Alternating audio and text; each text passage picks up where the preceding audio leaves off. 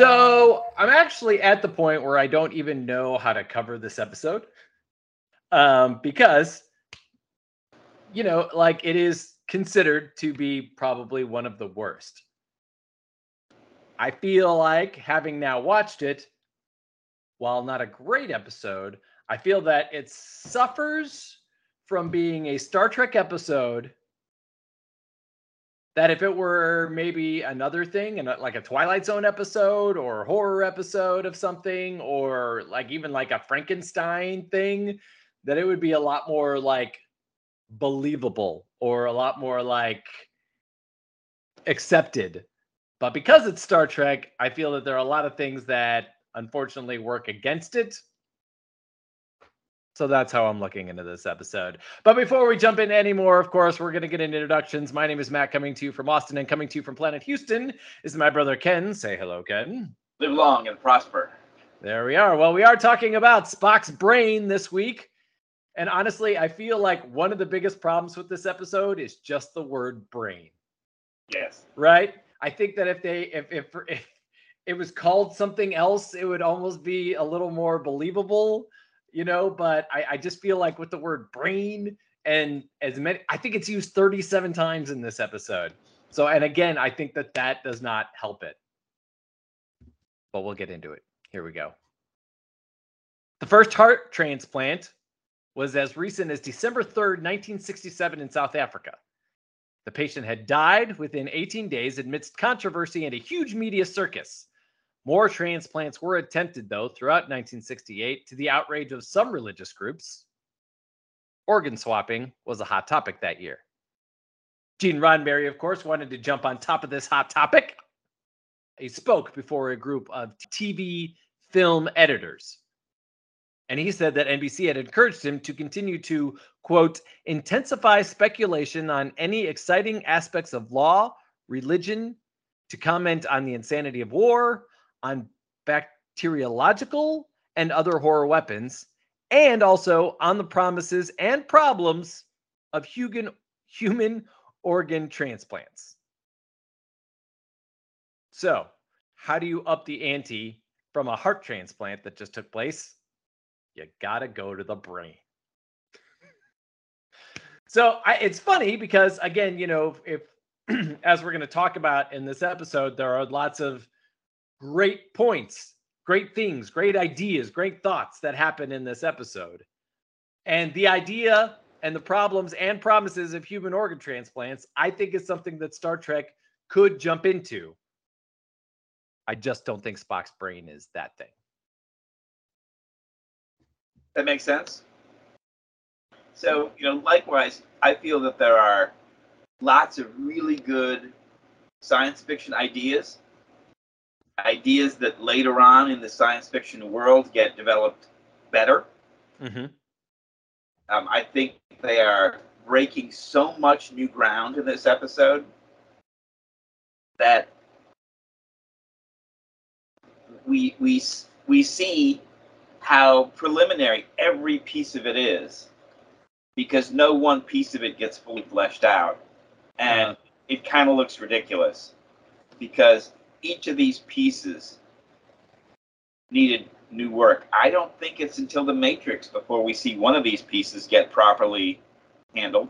Although, I'd have to rewatch Blade Runner, but we're talking late 80s, early 90s.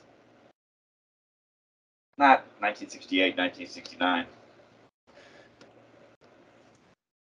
So Leonard Nimoy later commented about this episode saying, I think it was an interesting idea. If you do an episode called Einstein's Brain, you'd kind of know what you're dealing with. Spock has a brain power that is unusual, unique, useful, valuable, and somebody would want to steal it. So starting from that premise, if I were a producer of the series and a writer came in and says, hey, we got this idea about Spock's brain and somebody wants to steal it, I would think, interesting idea. So that's what Leonard Nimoy had to say. So again, everybody's so far on board with this great idea. And it may surprise you to learn that Gene Coon was the writer of this episode. If we take his original idea, what his original first outline was was that the Enterprise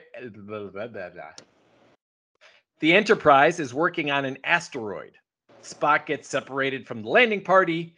Kirk and the crew set off to find him. And when they do find him, his brain is gone.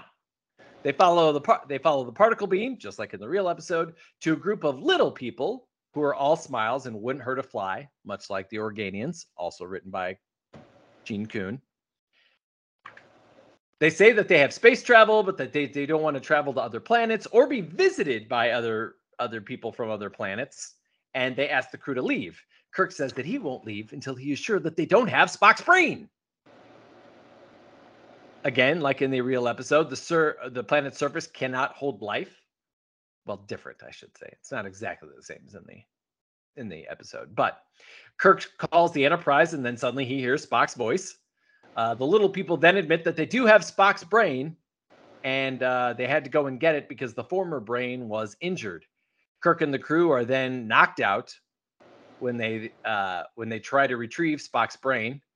After coming to, the confrontation arises. Using Scott's hidden communicator, they tell Spock to shut down the life support system on the planet. The little people, of course, finally relent, but now at some point they had forgotten how to do the surgery, ? And after the surgery, Spock tries to stand, but he falls on his face. He tries to move his arm, but his leg moves. He tries to sneeze, but he instead laughs. Spock tells McCoy not to worry about it and that he will figure out a way to overcome these issues. So that was the original premise of the sketch, or this episode. The problem was, again, being written by Gene Coon, who is, known for bringing comedy to Star Trek, is really unclear. And this episode tries to ride a fine line between being some kind of satire and being like a straight serious episode of Trek. And unfortunately, I think that the more serious they try to make this episode, the more it kind of falls on its face. Stan Robertson from NBC was very confused by this episode. He liked it, but he didn't understand why the little people at the end would forget how to do the surgery. So he asked that plot point be worked on. Roddenberry thought that this episode was a little too talky. Who did? Roddenberry. That's interesting. Right? He thought that Star Trek Now was seen too much as an action-adventure show with sci-fi elements, and he wanted to make sure that we stuck with that working formula. Uh-huh. It was Robert Justman who added the ideas of the multiple planets so that Kirk would have to choose which planet, adding more, oh my God, is he going to get this right or not? Roddenberry writes to Freiberg asking for more of Kirk's feelings of loss of Spock. But the problem was at this point that our showrunner Freiberger and his partner Arthur Singer were conflicted still by some of the ideas that he was given by Roddenberry, right? Roddenberry was constantly telling him, like, these are formal men. These are military men. They don't show emotions. They don't do this. And then Roddenberry will come back around and be like, hey, can we have a scene where Kirk is very conflicted and feels bad about the loss of Spock? So that's why in this episode, we really don't get Kirk, a scene where Kirk is like, I've got to get Spock. I've lost Spock. It's there, but it's understated. And, we don't have a big scene about it. Yeah, so it seems like Kirk is driven to recover Spock's brain. Uh-huh. But we don't get what have they done to my friend? Right. We need to restore Spock because Spock is a person with autonomy who should, have his own brain back. Yes. It's a great point. It's really about, it's a MacGuffin. Uh-huh. Which is too bad because it's like an important part of an important character. Yeah, exactly. In the writing of this episode, Gene Coon was also working on Spectre the Gun while also beginning his other job on It Takes a Thief for Universal.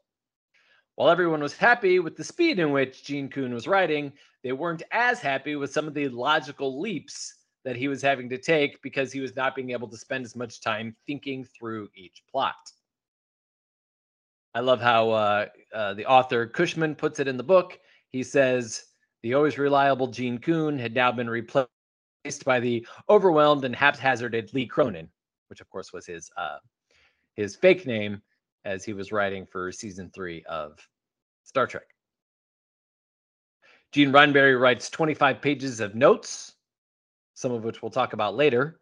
But he also really liked and wanted to expand upon the idea of Spock being fascinated by this situation he was in, running an entire city. It was Arthur Simon, though, who did the final rewrite on this. Pete Sloman of the DeForest Research Institute said about this episode later that Spock's brain could have been handled better, but it was totally outside the realm of possibility. This is something that happens a lot in science fiction writing, where the concept of how do we do something outrageous outweighs how do we tell a believable story.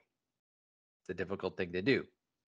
Science should not drive the drama, but the science needs to be honored to the best of the ability as far as we know it. It is a very tight and very narrow sort of walkway that Roddenberry and everybody involved in Star Trek were on. The scientific accuracy of these episodes could have been a lot better, but it also could have been way worse. Mark Daniels directs this episode. This is his 14th Star Trek episode. It would also be his last. He and Freiberg did not get along, and he decided, I'm getting other work doing other shows like Hogan's Heroes. I can not deal with these people anymore. So this was his last Star Trek episode, and off he goes.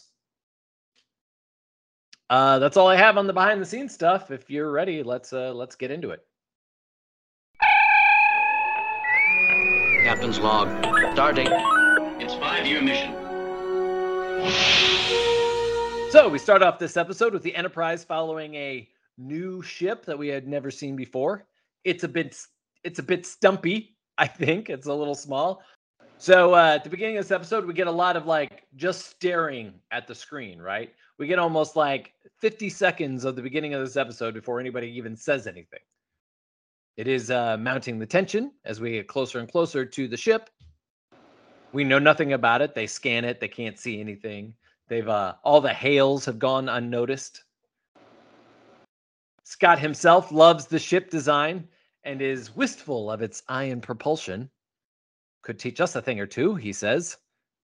Now, of course, in Star Wars, we know that TIE Fighter stands for Twin Ion Engine, but the TIE Fighters don't have light speed, but apparently this ship does. And that was ion propulsion. So in Next Generation, ion propulsion powered by fusion reactors is how the impulse engines work. Oh, okay. So this ship somehow gets away from, I guess they've got a 6-hour head start. So a little bit later, but. They have to follow that particle trail. Exactly. Spock sees the transfer beam being directed to the bridge.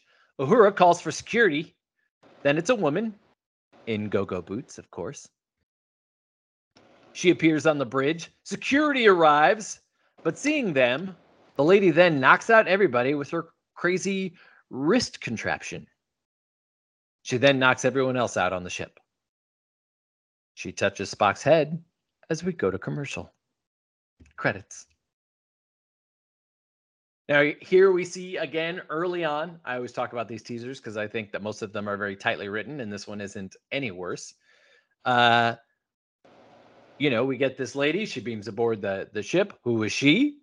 We see that she obviously wants Spock. What does she want Spock for?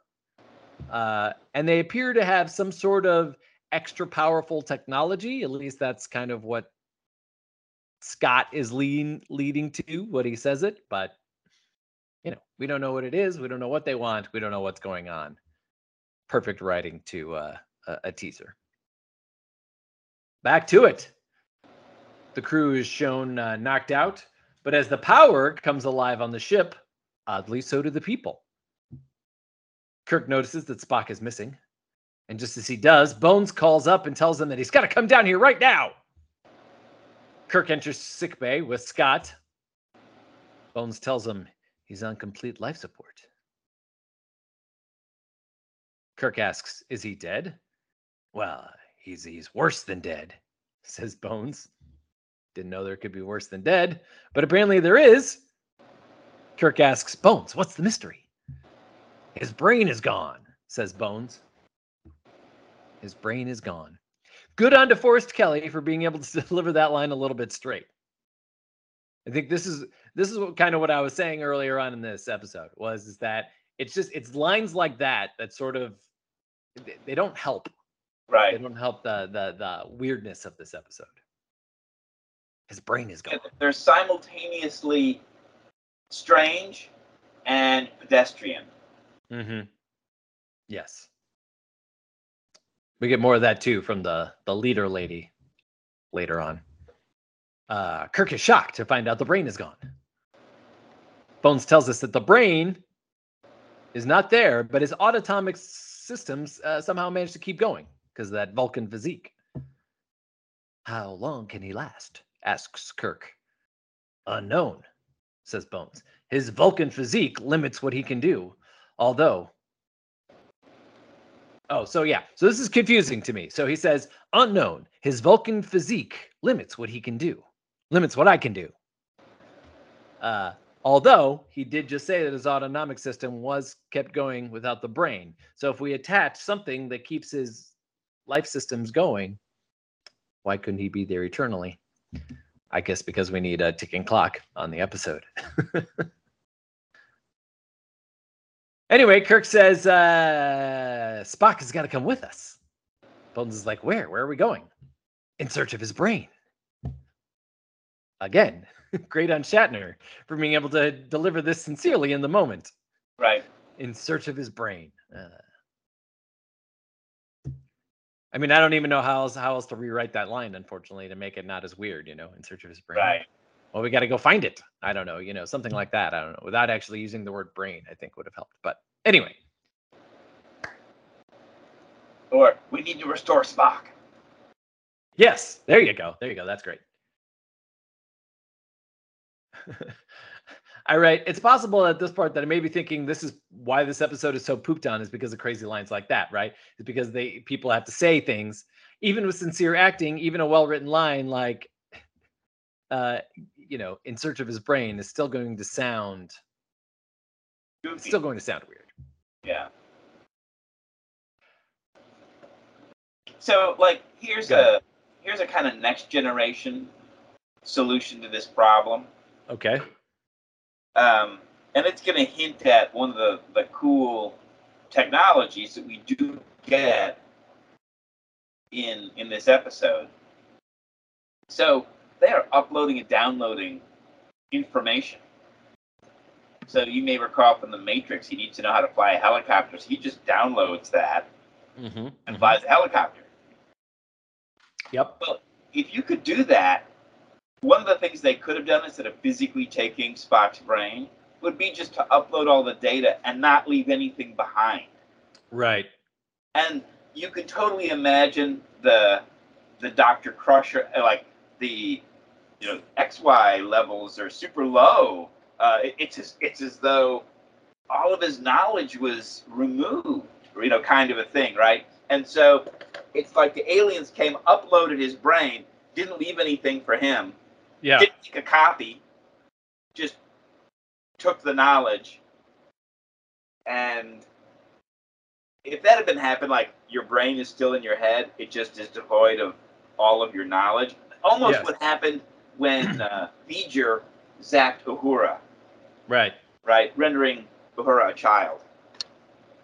So Spock would have been able to walk, or been taught to walk, or, in theoretically hours or whatever, and then you could have him ambling around behind them, but staring curiously at doorknobs and, whatever. Yeah.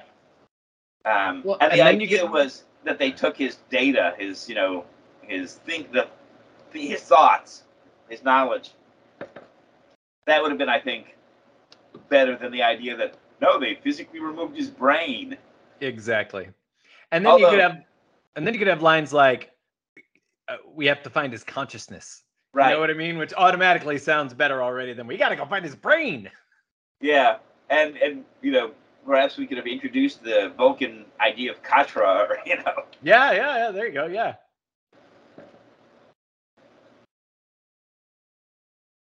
So what follows that is another unfortunate Shatner line. He has to say, so Bones is asking, like, why do we got to take Spock's body with us?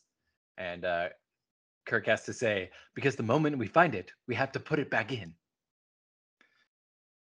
So we get the 24-hour ticking clock going on here. We got to find him within 24 hours. Let's keep an eye on it out in our travels, right? Let's look around, you know. Maybe it's in a seat cushion. Or maybe he dropped it on the last planet. We got to find it. We need to retrace our steps. Right, exactly. So one of the really cool things that happens in this episode is the rear projection that we see in this, with the stars flying first, and then we get the whole scene with the map. All that stuff looks really cool. It's fun to see, like, Kirk actually standing in front of the view screen, as opposed to them just always staring at it and then cutting to it. Right. We get this whole scene of Chekhov describing Class M planets in the system, nearest to where we lost the particle trail from the ion drives. This is a thing that Roddenberry asked for because we were trying to, develop Chekhov more this season. So he's kind of the Spock substitute in this episode. In fact, in this scene, it reveals a weakness that Star Trek has, in which Spock has become Mr. Exposition. Mm-hmm. This is a good scene of a team working a problem. You've got Kirk, Sulu, Chekhov. Everybody's contributing stuff. Everyone's, got ideas and adding and bouncing ideas and developing ideas. It looks like, good teamwork, good. We see a lot of this in the first season. Uh-huh. Like before Spock becomes Mr. Exposition. Yeah, the info dump. Yeah. And it kind of reminds us, in a sense, of, like, what we're missing when we have too much Spock. Chekhov, unfortunately, does not have enough information for Kirk to be able to make his suggestions, or to make his decision. None of these planets could have made the ship that they are following. Uhura picks up an energy signal on Planet 6, a glacial planet, except for in the tropical zone, very primitive. Kirk says, "We can't guess wrong.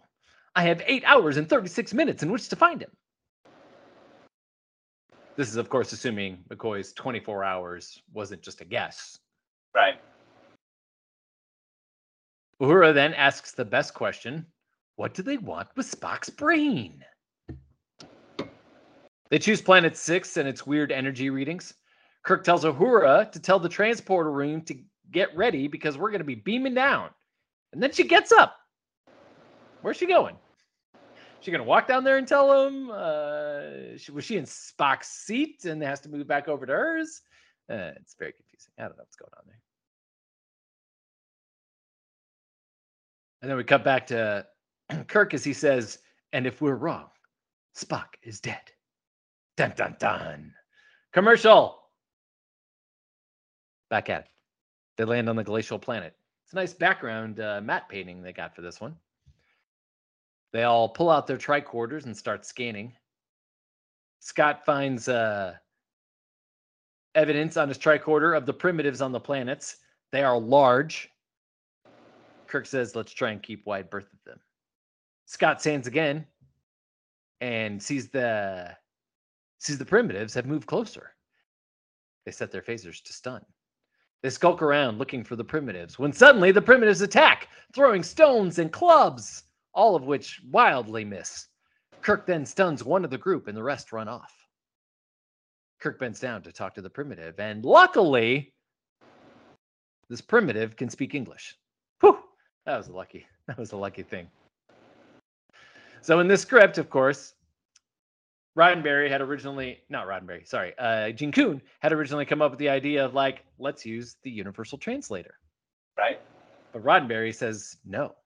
He says, quoting Roddenberry here, "In this script, Kirk and the others find it necessary to use the translator device to talk to the men, but seem not to need this device when communicating with the women. Why? I rather suspect that Coon decided on this so that Kirk and the others would be equipped with his translating device, which would enable them to finally contact Spock's brain, although I do think a communicator would probably work just as well. And this would not bring up in the audience's mind this unfortunate question. How come our people can talk to aliens wherever they go? If a translator device becomes necessary, the only believable way we can handle this is to have the creatures speak their foreign language and then have the translator device delay an instant while it computes, which means that the translator device itself interprets it into English. If we do figure we have a translator, let's see that it works believably. As now indicated, it is somewhat unbelievably miraculous that we have all these male savages speaking in the perfect sync sound. It is because of this problem I've decided not to establish the communicators as good translators as envisioned in the original Star Trek format. So this does get lampshaded a little bit in one of the new Strange New Worlds episodes. Oh, what do they say in that? It's the one with the comet. Okay. And they identify themselves as shepherds. And Pike looks at his communication officer, and they're like, "That's what the translator's giving us." That's right. Yes. And then, the rest of the episode, they're kind of like coming up with substitute words for shepherds. Zealots is more like it. Yes. That's right. I did watch that one, or at least I'm in the middle of that one. I can't remember. I don't think that was the first episode, so that might be the second episode. Yeah, I think it's the second one. Anyway, putting this trope aside, we find out that there are others on the planet. Small, like Kirk, not large and strong like the others. Who are the others? They deliver pain and delight. They will come for you. There are apparently no women either, I notice. How's this possible? But I do have a hunch. I'm not ready to reveal that hunch yet. Kirk then asks the large men to take them to the others, but the man refuses, scared to death. Luckily, Chekhov has found a huge foundation in another direction.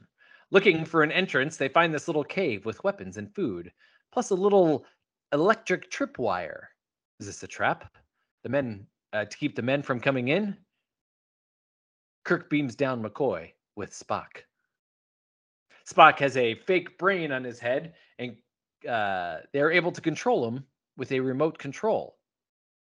And it's funny too, the kind of remote control that they have, because it's like the old robot, remote controls we used to have back in the day, right? Yeah, It made the clicking RCS sound. control. Yeah. Click, click, click, click, click, click, click, click, click, click, click. And there are only like 6 buttons on the remote control that do everything. Yep. They enter the cave, keeping Chekhov and the security guys up top. They enter the cave again, trip the electrical wire, which sends them down in an elevator. When the doors open again, another female appears and tries to use her wrist thing, but Kirk fires a stun shot before she can. Well, my hunch was at this point when I was, because again, I am very savvy to these things, that the women must be down somewhere else, hiding away, and that there's very little interaction between the males and the females. But I did not suspect that the females would be so atrophied, as Bones puts it, in their brains, because the machines are doing everything for them. But we'll get there. Well, there's that, and there's also they have this downloadable brain technology, right? Mm-hmm. So in one sense, it just The Matrix. gives you to download what you need and not engage in lots of schooling, which is unproductive. When you need to operate machinery, we'll give you engineering machinery knowledge. And then when you're done, we'll remove it because you don't need that. Yeah. And if you're going to cook food, we're going to teach you to be a great chef. And then when you're done, we'll just upload that back. And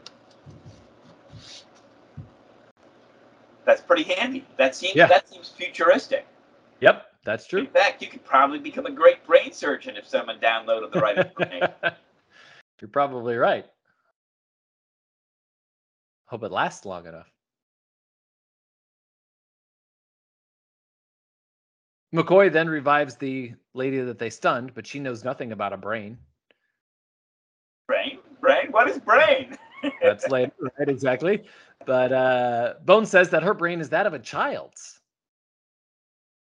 Scott is trying to get the communication reading and discovers Spock's brain, but he has no help. Makes sense, because if Spock, like in my hypothetical, reworking, if Spock was childlike himself, they'd be like, strange. These, the people that we've encountered are childlike, much like Spock.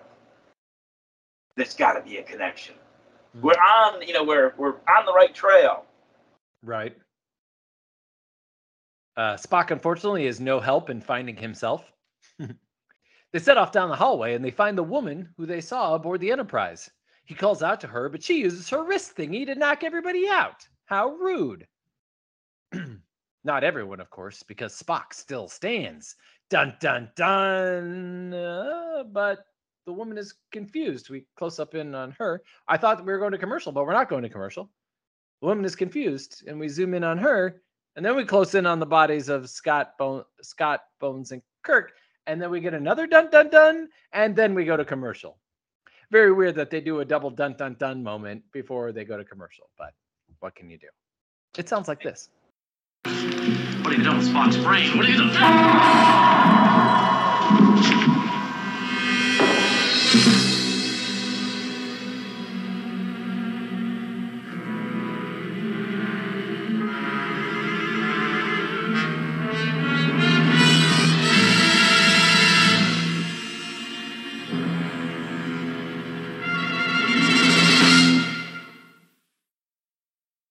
They thought they had that much reveal that it required to. That's right. Back at it, one of the ladies is feeding one of the Primitive's males. The same lady who came aboard the Enterprise seems to be the one in charge. She wakes up the men. She asks who they are, why they are here. Kirk rises. Something to speak, she says. Why do you have Spock's brain? Who is Spock? This is Spock, says Kirk. She's still very confused. She knows nothing of the words that he speaks. We only know below and there above, she says. Bones steps in, saying that she doesn't seem capable of having done the surgery. Kirk relents. You can see it on his face. He wonders what the hell is going on here. The main lady then complains about them hurting Luma. Kirk apologizes. Then they are trying to connect the ideas of machine to the leader lady's head, right? She still doesn't get it, though. Like, why is there no sun and yet there is light? Why is there fresh air and yet we are closed off? She doesn't get it. Who is in charge here, says Kirk. We want to talk to them. I am in charge, she says. There is no other. Someone must be in control of all of this. Control, she asks. Controller, she says. Oh, they hop on this. Yes, this is it. She's like, nope, it is forbidden. You can't. They continue to try to plead with her. We must talk to somebody about Spock's brain, says Bones. Brain and brain. What is brain? She says. I found out later that this is obviously one of the big lines that comes out of this episode. It's one of the big ones everyone makes fun of. She thinks, and then she's like, is it the controller? McCoy explains that, yes, in a way, your brain does control the body. And then Kirk has figured it out. Spock's brain is in control of everything now. Kirk then drops to his knees and says, oh, leader, we have come from a faraway place to learn from your controller. I thought that felt a bit late for that, and apparently so did she. She says, no, you have already met me. I know what you're trying to do. He asks again to see the controller, but she forbids it. Luma then says that they should not be allowed. And the leader lady says that they won't be, pressing the button on her wrist controller. Wrist controller. You see what I did there? And then the crew is tortured with pain until they are knocked out. And there again, Spock sits. Back on the Enterprise, Sulu is giving us a log recapping most of the plot that's happened. We then cut back down to the planet. The guys are waking up complaining about the pain that they've endured. I didn't know anybody could endure this kind of pain, says Bones. Pain? What is pain? They attempt to walk out of the room, but they are blocked by a guard. They attempt to get their weapons, but they are blocked by a guard. Meanwhile, Scotty can't get over the genius that it would take to build such a place as this. But how does Spock's brain fit into all of this? Scotty asks. $1 million question, of course. Even I'm still wondering. They then overpower the guards in quite a brawl. Kirk then grabs his communicator and tries to talk to Spock. He eventually succeeds, but at first, Spock is very little help. Luckily, the editors have made it much more helpful for us. As Spock talks about having a body, we see a flash of a machine that may hold Spock's brain. And then he continues to tell us that his medulla oblongata is busy working. It's like autonomic work. Mom is right. Something wrong with his medulla oblongata. We see flashes of other things occur at this moment as well. Kirk is annoyed, not understanding what Spock is telling him. He tells him to be quiet. We don't have time for this. He then tells Spock that we're here to put his brain back in his body. But Spock, of course, doesn't think that even Bones is up for it. Kirk tells him it must be possible. If it can be taken out, it can be put back in. But Spock thinks it's all too preposterous, and that will never happen. Spock then sends them a signal, which the crew then follows down a small hallway into a small room. Which reveals that Spock, despite being the controller, is unaware of the knowledge input device. Mm-hmm. Exactly. We'll get to something about that too in a minute. Along the way, Kirk asks about the belts that they are wearing, if there was any way to remove them. Spock tells them that the only way to do that is to hit the red button on the leader lady's wrist controller. In the room, the leader lady hears them enter and zaps them immediately. But Bones tells Kirk to use the remote to get Spock to help them. Crawling on the ground, reaching for the remote. Somehow, using only 6 buttons that exist on the remote control, they have Spock walk over, grab the woman's arm, and then press the red button on the middle of the controller. Must be able to do a lot with those 6 buttons. Now, free, Kirk tries to get to help Spock get out of the machine. The leader lady yells that the brain they had died and that Spock's brain will last for 10,000 years. But if they take out Spock's brain, they will all die. Kirk finally gets what Spock was saying earlier. His autonomic system working, circulating air, pumping fuel. This is what the machine is having him do. The leader lady again says, "You can't have it. It's Spock's brain, lady. He can have it back." Well, yeah. Kirk pushes her, continues to push her. "How did you remove the brain before?" She said, "I put on the head of old knowledge." That's when we hear Bones explain that their brains have atrophied. She points to the head of old knowledge, which looks like an old hair dryer from a 1970s hair salon with silver spikes shooting out of the top. And I think this is because, for us, the idea of upload and download, super easy. We would have done it with a beam of light. Right. Right? Because we're totally cool with the idea that, I buy a phone, or I get data to my phone, or I buy a book on Kindle and it just whisper synced to my Kindle. Right. Or, we're uploading and downloading all the time, and we don't need to see the device working to go, downloading is occurring. But not the case for the audience watching a TV show in 1969, right? Yeah. They need to see the device because uploading and downloading is not a thing. And so he's got to put on and they got to invent a thing for him to wear, and then he's got to make faces while he's wearing it. Yep. Because that's how we know that downloading is occurring. So I mean, that's a limitation of getting ahead of your audience in terms of the science fiction, or not giving it to us in bite-sized chunks along the way, so that when we get to the scene and he's hit by a beam of light and he's like, I understand what must be done. We're like, ooh, they downloaded the knowledge. Right.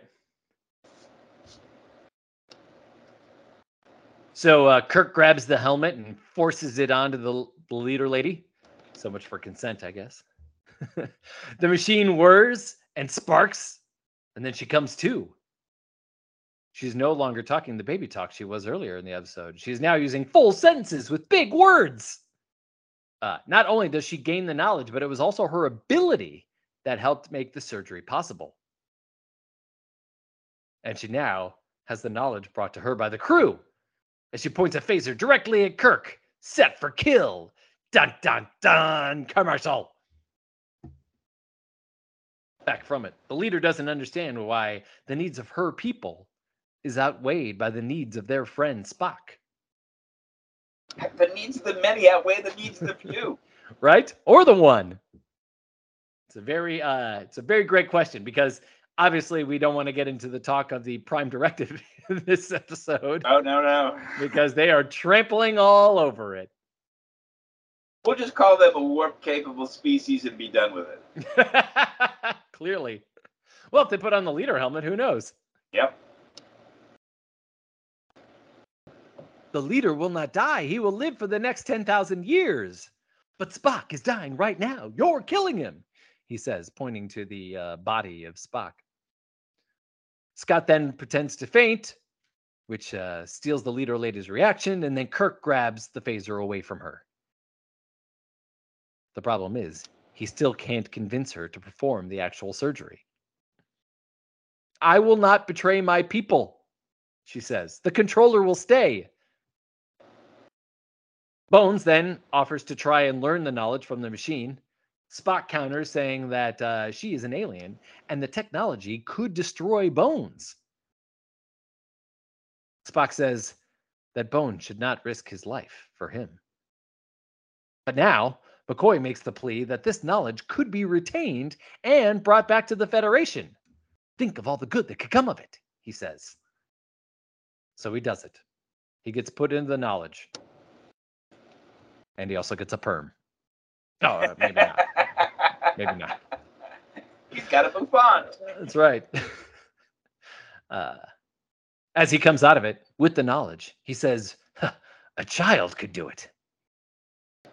So Bones performs the surgery. It is quickly wrapped up so now we get this whole other side storyline going on about what's going to happen to these people, right? Which is wrapped up real quick in this one line where she's basically like, what are me and my people going to do now? And then Kirk's like, well, you're just going to have to go live up on the top of the world. Well, the men's aren't going to help us. I think that you will find that they will, is basically how it goes. And then that's it. That whole storyline's wrapped up. We don't have to worry about this. And the Federation will help you. Yeah, I guess. Because, again, I've trampled all over the Prime Directive, so they will feel responsible. But while all this is happening, Bones starts to freak out. What am I supposed to do? He keeps saying. I have forgotten, he keeps saying. But luckily, after somehow reconnecting Spock's speech center, Spock helps connect the rest of his nerve endings together. Well, that worked out. I guess they're color-coded or something, huh?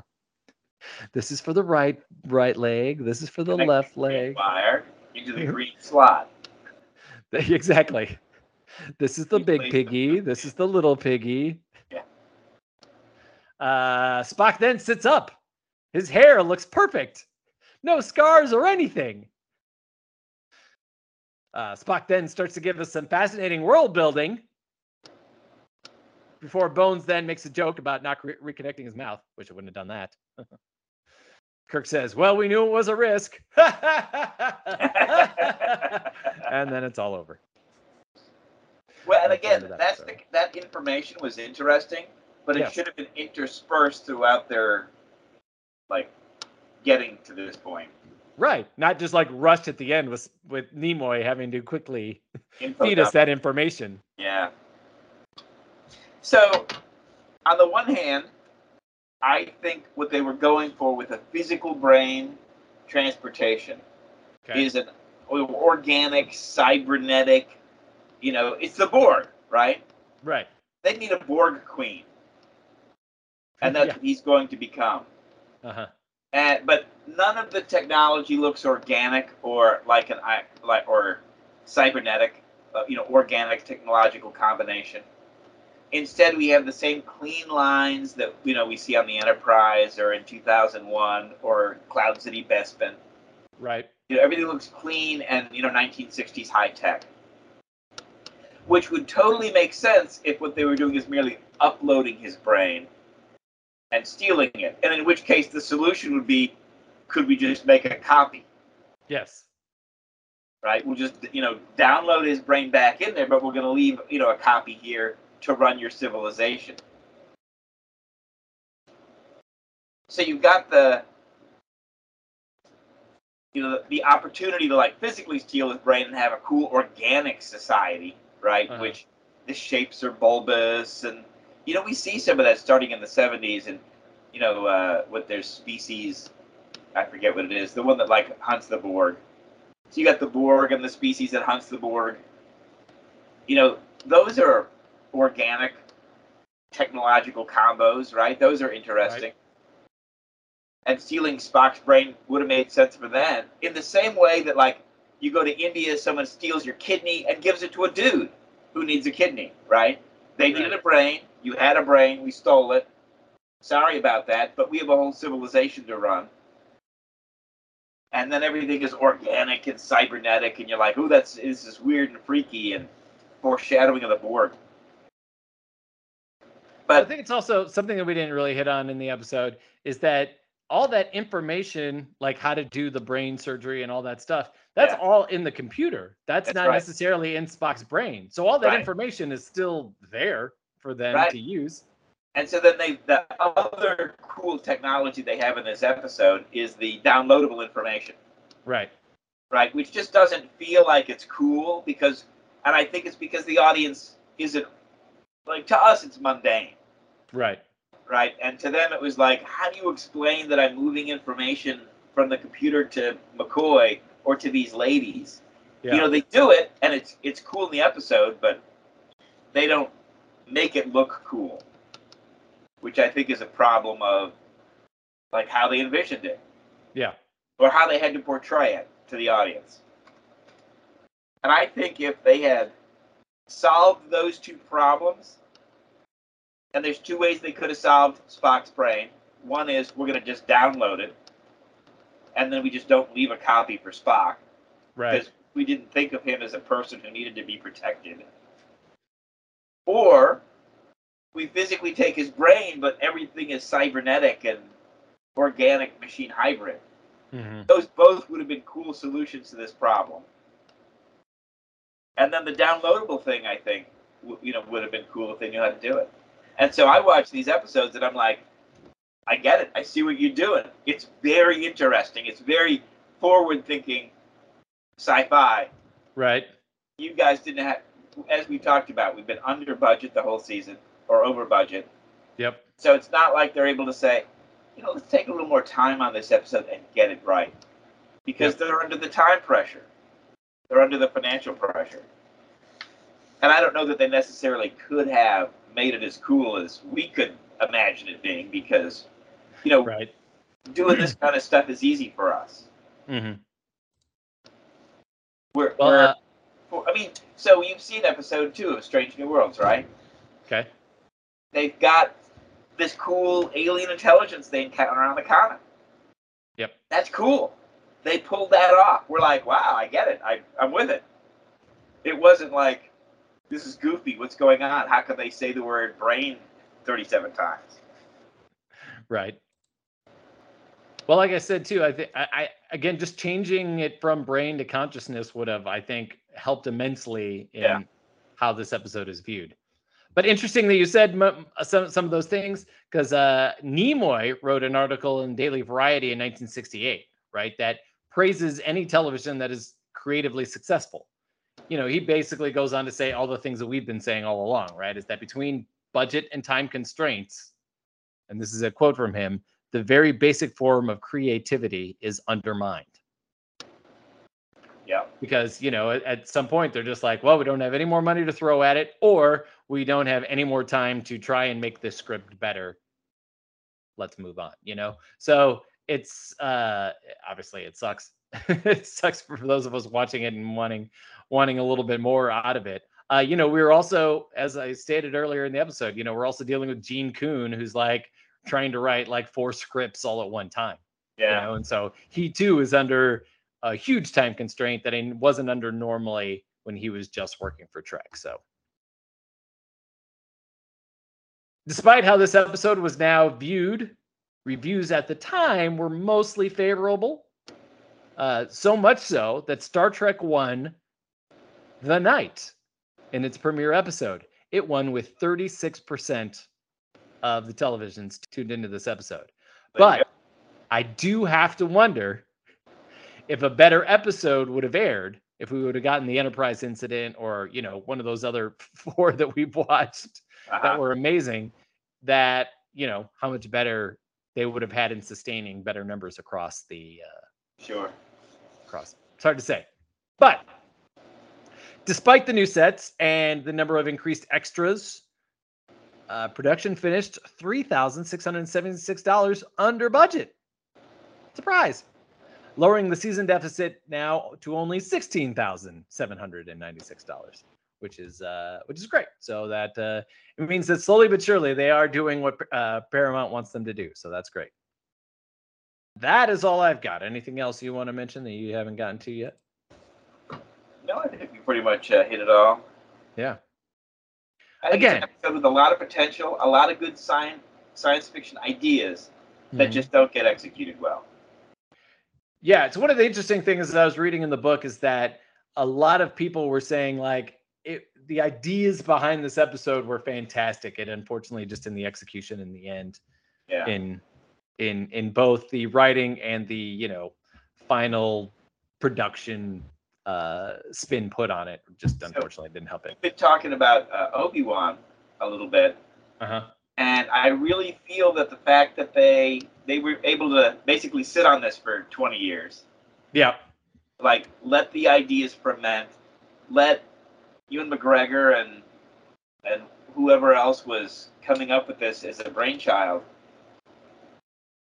give it the thought it needed over however long it took to develop this, and say, where is he now, and how does he get to the hermit in the desert? Yep.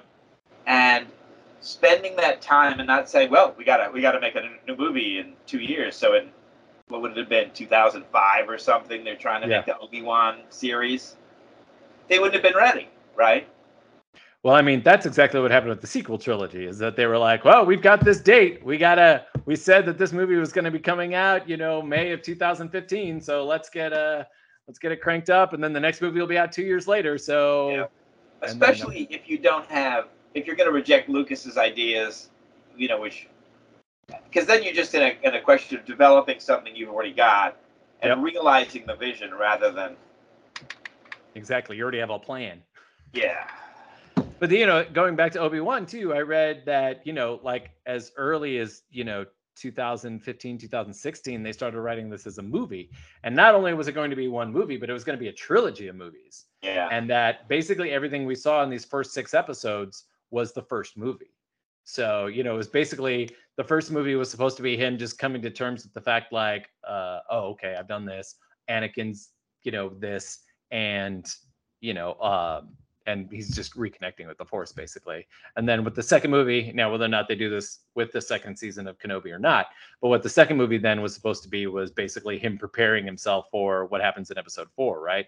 Finally realizing that maybe through Qui-Gon or through some kind of prophecy that he was going to have to basically sacrifice himself, even though he thinks like, hey, I'm going to be around forever, but he doesn't know when that sacrifice will take place, and just sort of him coming to terms with the idea of like to truly be a hero, maybe a sacrifice is involved. So that's what they said the second story was about. We'll see if they do that with the second season of that show. But with that said, that'll about wrap it up for this episode. Next week, is there no truth in beauty? Great. That's the episode. I think you'll like it. Oh, good. I'm excited. Again, didn't hate this episode, but definitely see why, throughout the years, people have sort of been poo-pooing it, Yeah. Again, just like a lot of the things I was saying, a lot of the dialogue isn't as cheap. And, even Roddenberry points out that, like, there are times when Shatner's stage acting will take over. Yeah. And it'll look like he's overacting, even though all he's doing is what is, he was used to stage-wise. So, all right. Well, that'll wrap it up for another 2 weeks. My name is Matt, coming to you from Austin, saying goodbye, and saying goodbye from Planet Houston's my brother Ken. Say goodbye, Ken. I'm a doctor, not a database. And on that bombshell, we'll see you all next week. In 2 weeks.